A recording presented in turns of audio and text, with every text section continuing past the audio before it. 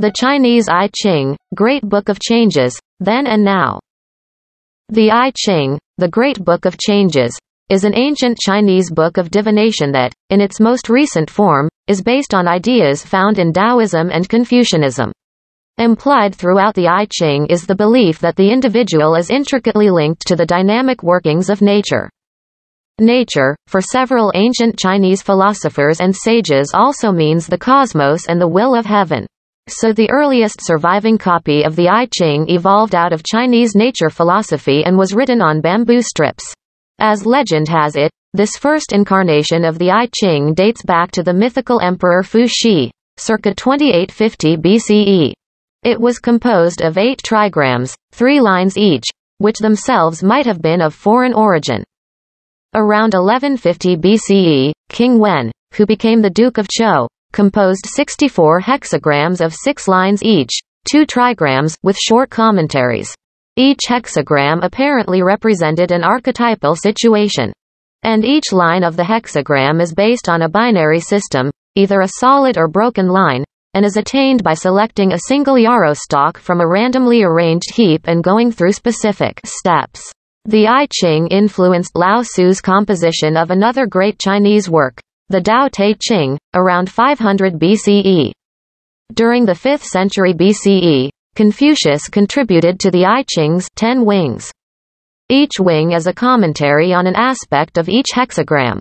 After that, the tyrant emperor Qin Shi Huangdi ordered the burning of the I Ching and all Confucian commentaries, but some copies survived. Around the 3rd century, the scholar Wang Pai refashioned the text, emphasizing its wisdom instead of divinatory aspects.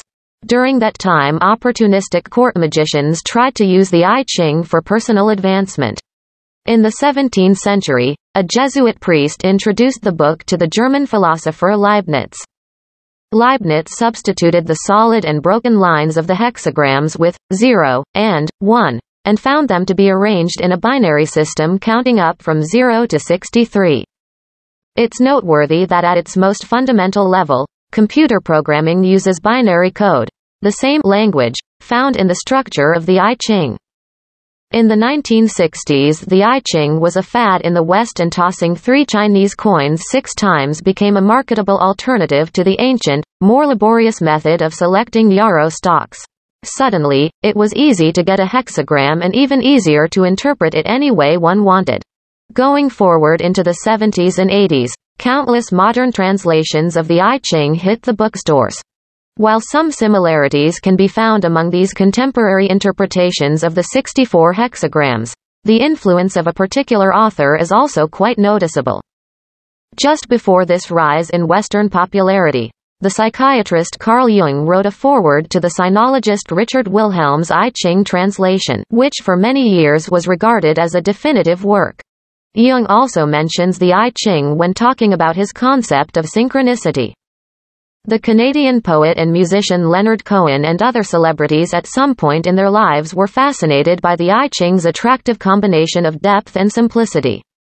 Today, numerous self-help books based on the ancient texts are available, and recent attempts have been made to link the underlying philosophy of the I Ching with the notion of karma as found in Hinduism, Buddhism and Jainism.